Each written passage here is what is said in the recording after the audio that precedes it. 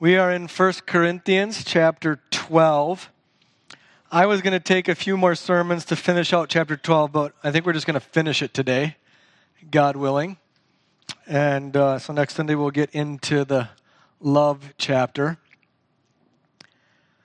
So 1 Corinthians 12, looking at verses 14 to 31. Manny and I were talking. I've been to the ER 3 times in 2020 for self-inflicted wounds with knives. So apparently if you're ever in a knife fight with me, you won't have to worry.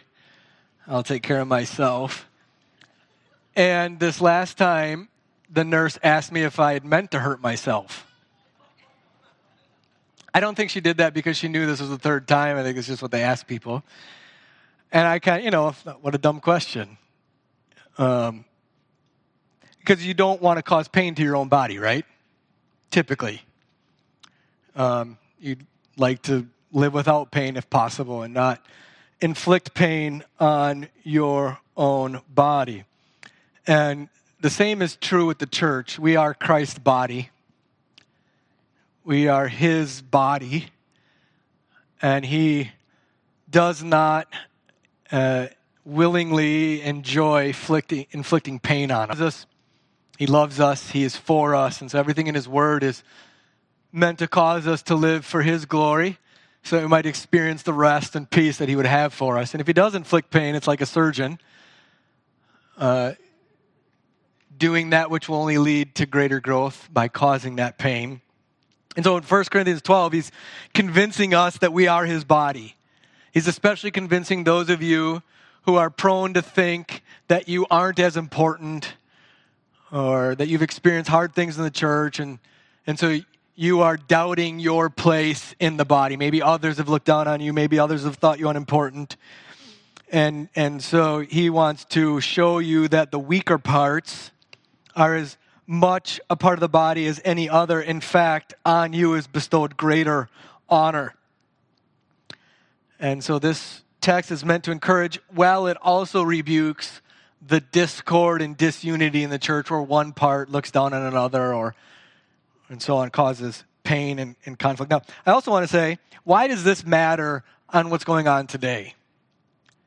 Why not, like, we have an election on Tuesday, we have all of this stuff going on in the world, why not preach on something that's going to hit on what's happening in our world? Why doesn't the preacher help us to deal with all that's going on in the world?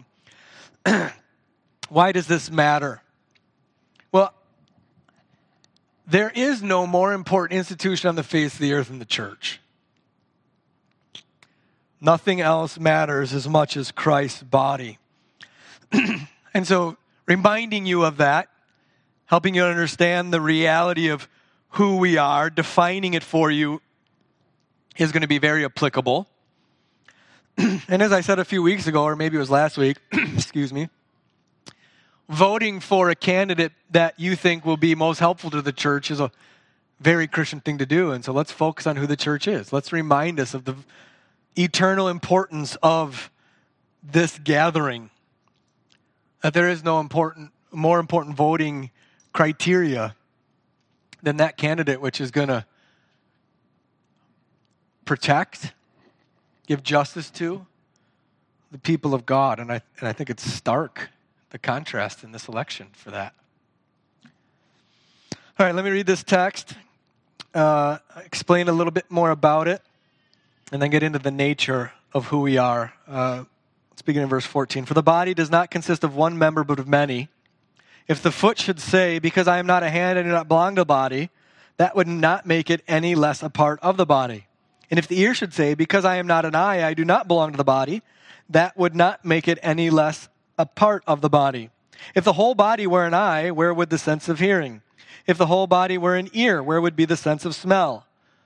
But, as it is, God arranged the members in the body, each one of them as he chose. If all were a single member, where would the body be? As it is, there are many parts, yet one body. The eye cannot say to the hand, I have no need of you. Nor again the head to the feet, I have no need of you. On the contrary, the parts of the body that seem to be weak are indispensable. And on those parts of the body that we think less honorable, we bestow the greater honor.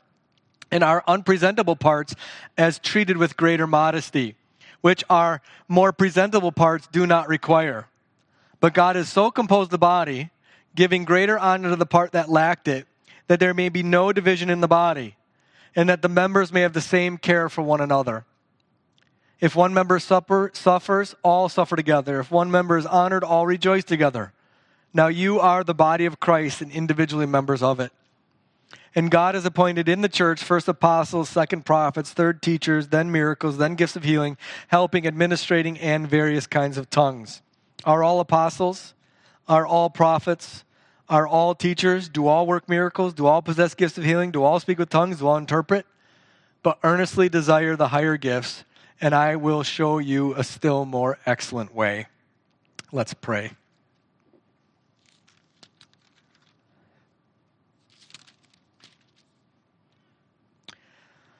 Father, our souls need life according to your word. And so do that for us now. Teach us to meditate on your wondrous works. Give us an attentiveness to it. Put false ways far from us. Graciously teach us your law. May we cling to your testimonies that we may not be put to shame. And so enlarge our hearts. In Jesus' name, amen. So we have this metaphor of the body. That is teaching us that we have many diverse parts and yet we're one. We've all seen this before. This is being created in the image of God, who is one and yet triune. So they have these distinctions, Father, Son, and Holy Spirit, and yet they're one. The church is the same way. And here we have two problems in these verses. One part saying to himself, I'm not needed because I'm not. And so you have some envy, some pride in reverse of self-focus, right? Because you're not seemingly as important as somebody else, you think yourself the authority to cut yourself off from the body. So you can't say that. And neither then can another part who thinks less of somebody else say, you're not needed here. That's the more obvious. We see that from time to time.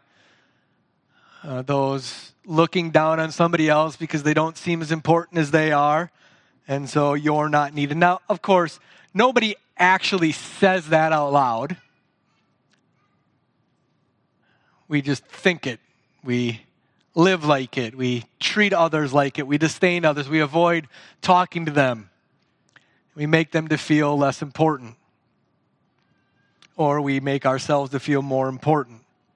And what Paul does here is he teaches us the nature of the body, that yes, we have many parts and yet one. And he does it with a focus on God's sovereignty. Look at verse 18. God arranged the members in the body, each one of them as he chose. Verse 24. God has so composed the body. Verse 28. God has appointed. So there is this theme written throughout these verses that we saw in previous weeks of God's complete and utter control over composing the body as he sees fit. And don't forget again, we're here talking about a local church. We're not talking about the church worldwide for all time. We're talking about a local church in the city of Corinth, in the city of Rhinelander, that God has so composed as he's seen fit. Why are you here? Why are you part of this? Well, because God has chosen it. Because God has composed you to be a part of us as you are. And so, as you begin to think of the nature of the local church, it's God's. I know you know that, but do you know that? I know that if we had a theological multiple choice test that said, whose is the church? And there was various questions. A is the pastors. B is this little group of people who want control. C is God's, or D is whatever. You'd all click C. Because we all can give the Sunday school answer. But do you actually live like this is God's? Does this actually impress upon you how you treat others, that they are here as a part of this body, occupying the part he wants them because of God's sovereign choice of them? Is that how you view each other? God arranges. Think of that language. God arranges the members in his body, each one of them as he chooses. This speaks of not only sovereign control and authority, but care, intimacy. I got a text this morning from one of the members of our church going through a difficult time, but saying that God knows my name. It's that kind of a care that this text is communicating.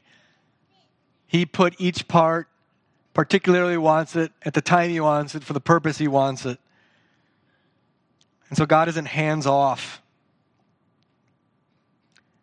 He's done as pleases him, and yet too many times we only want what is our preference, don't we? God has arranged the church as pleases him, and yet it's all about us, right? It's all about your preference. I want this kind of music, not that kind of music. I want this kind of group and not that kind of group. We begin to evaluate the church based on our preference rather than God's sovereign care. And so our identity is we're God's. We're being assembled, arranged, put together as he chooses, and he calls us the body of his Son. This is who we are.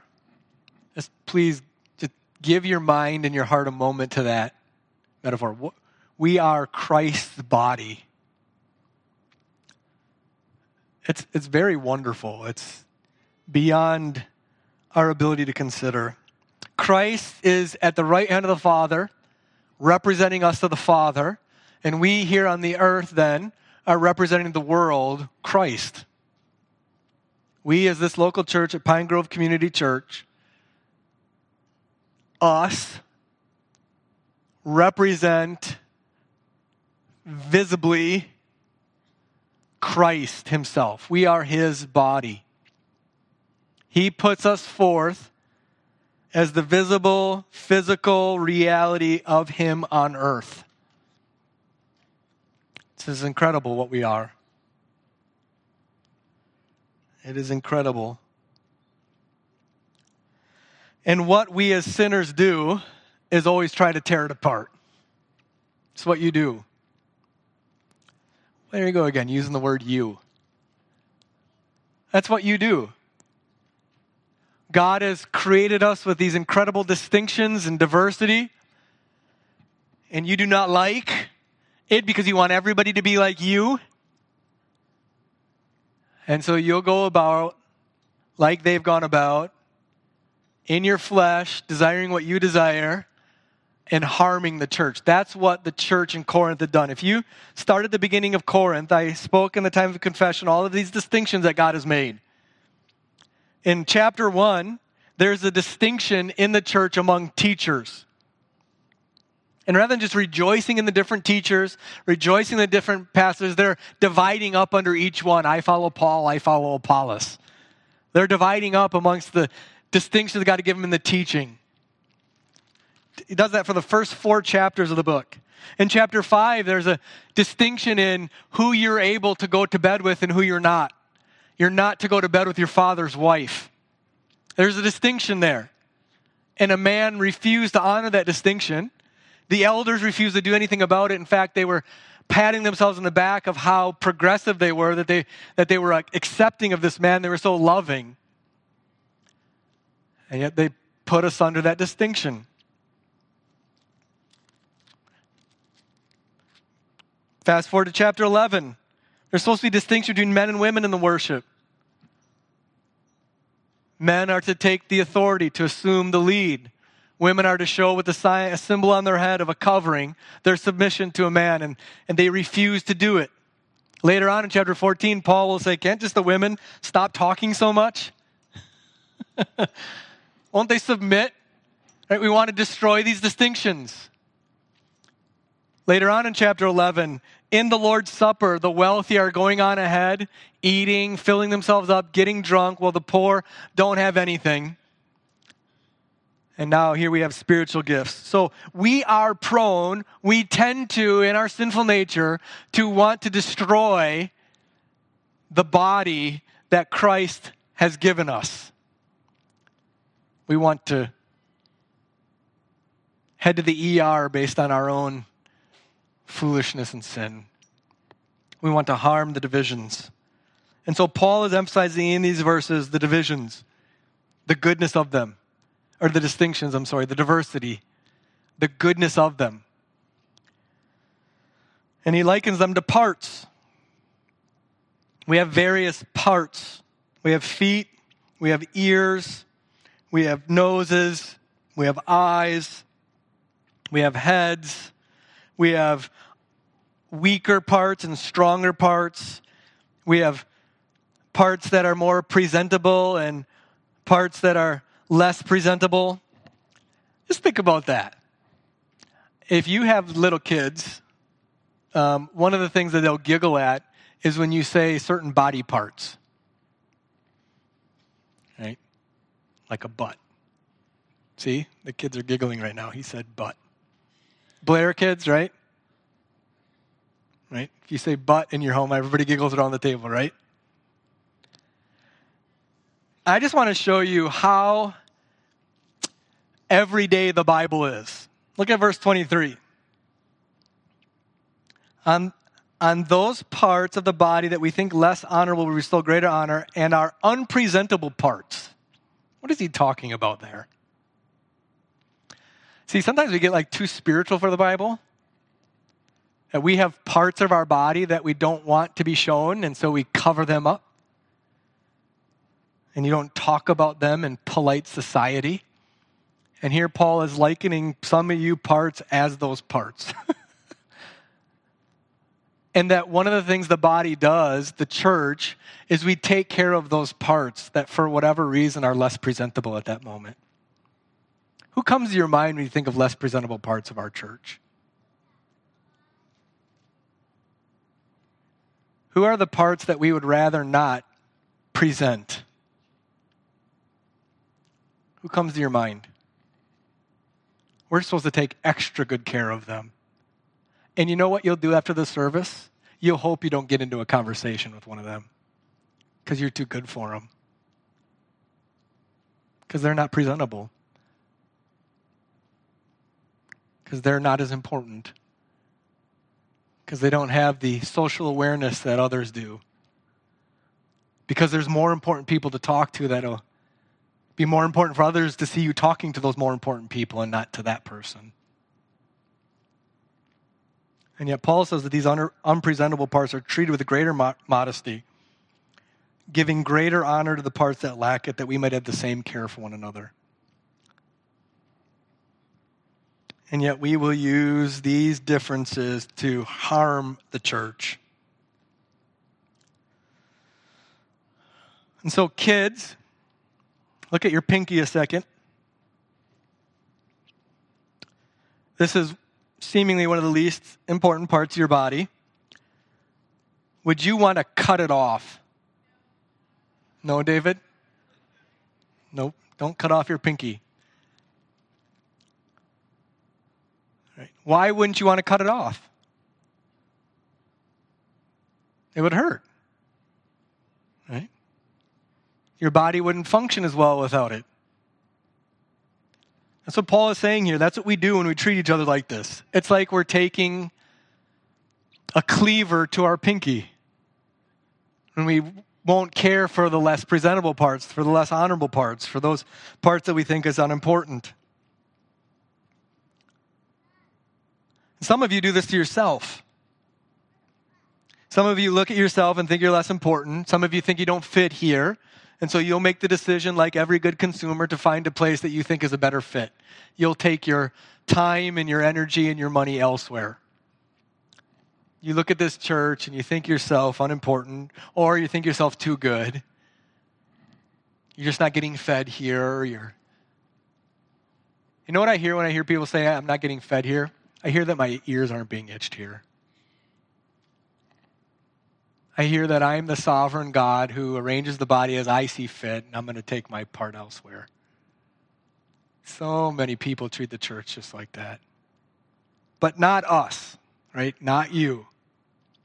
Because what happens in Corinth could never happen at Pine Grove. Thank God we're not like this at all. The whole purpose of this entire section is to teach you to love each other. There's a reason that chapter 13 follows chapter 12. This entire section, these entire chapters of 12 to 14 are all about love. They are all about teaching you how to love the church as Christ's body, how Christ loves the church. We're trying to teach you how to do it. And so these verses aim to encourage you to love and to order your loves rightly. All sin proceeds from disordered love. From taking the good things that God has given you, the right things that God is giving you, and getting them all out of whack.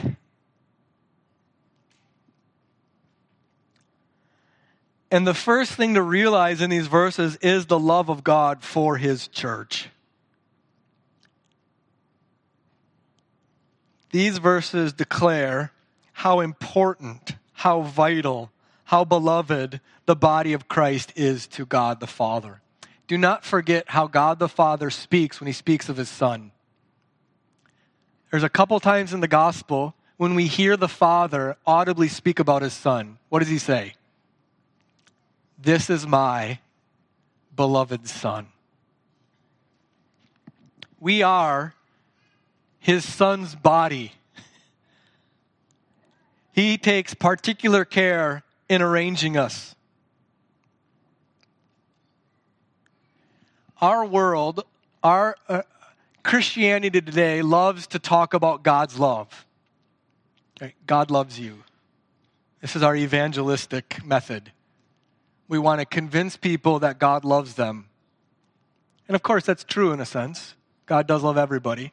But He does not love everybody like He loves the church. There is a unique, special, fatherly care for His body.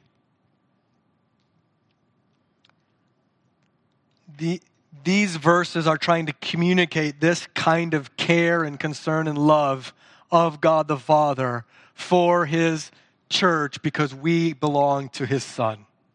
Because we are so united to His Son that we are, in effect, one with Him. And so God's love for His Son is His love for us. So these verses are trying to say to you, and because He loves us so much, we are to love each other like that. Okay? We are, because we see the worth and love that the Father places on His church, to mimic and mirror that love because it is His love with which we love Him. Okay, so can you say you love God and not care for the church like Paul is here encouraging us to care for the church? Not at all. Because to love the church is to love Christ.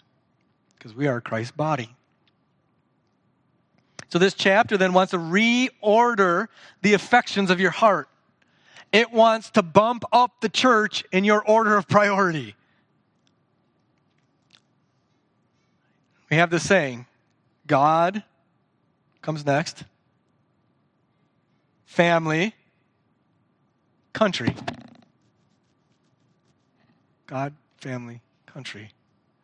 Where's the church?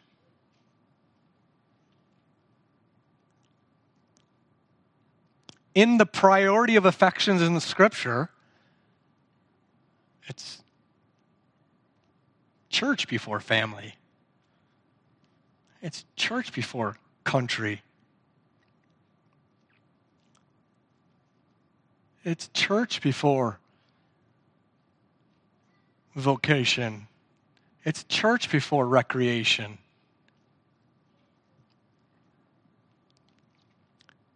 It's the body of Christ.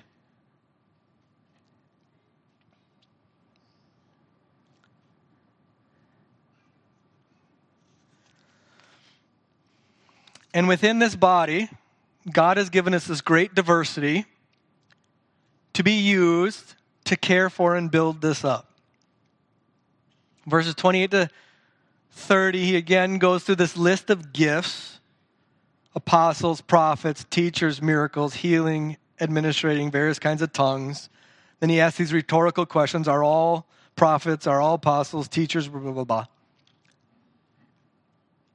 You're to use what God has given you for this body as a matter of priority, as a matter of giving your main allegiance to Christ's body, because that is love.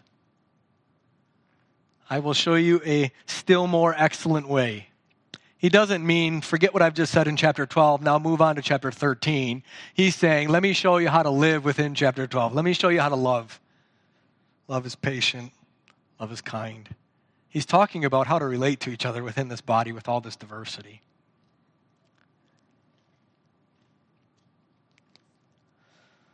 I think that's very helpful as we consider what's coming up in an election. To get our priorities right. To care for the church. To consider voting for the candidates and party that will most honor what Christ honors on this earth. To not be dismayed or appalled if so-and-so gets elected and not so-and-so. To give yourself to building up Christ's body. Because in building up Christ's body, it's the greatest way that we're going to affect change in this world. And in going from being built up by the body into the world, being backed up by Christ's people, we can actually be useful. And so look around, brothers and sisters. Every person here has been put here by God, arranged just as He desired, for you to have care for. Well, how are you going to do that practically? How are you going to do that? Well, we have neighborhood small groups. That's a place to really gather with a smaller group of people, get to know them, and figure out how you can use what God has given you to care for them. That's one way. It can be here after service, figuring out where you're going to sit. Sitting someplace different. Trying to get to know somebody that you don't already know. Showing them attention. Figuring out how you can pray for them.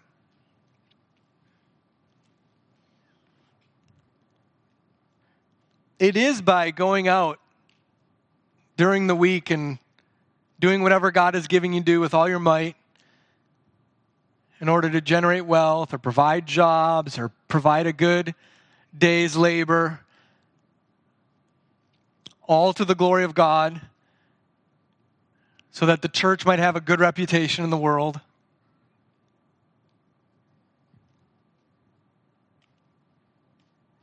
It is praying for the body. It is taking the director that we'll take pictures for after the service again and looking at those pictures and praying for them, maybe contacting them, asking how you can pray for them. It's all of those things. This is who we are. And lastly, it's to be very grateful for us. It's to be grateful for this body of Christ. To be humbled that we get to be a part of a local church. That God has chosen to place us here, arranged us to be here. To not lose the wonder, the sense of wonder at this. That what you're seeing here is Christ's body. And that He has individually arranged you as He has seen fit.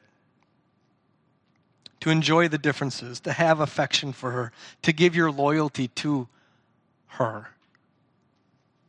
Because you love her. And so do you.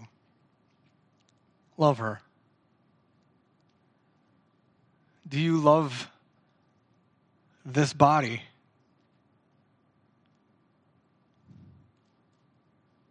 Do we have your heart?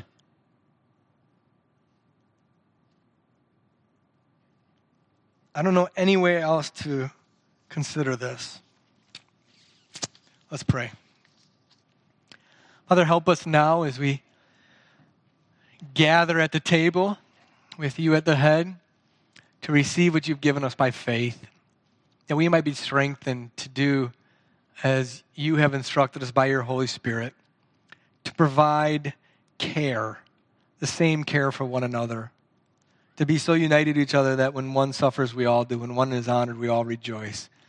Because we are the body of Christ and individually members of it.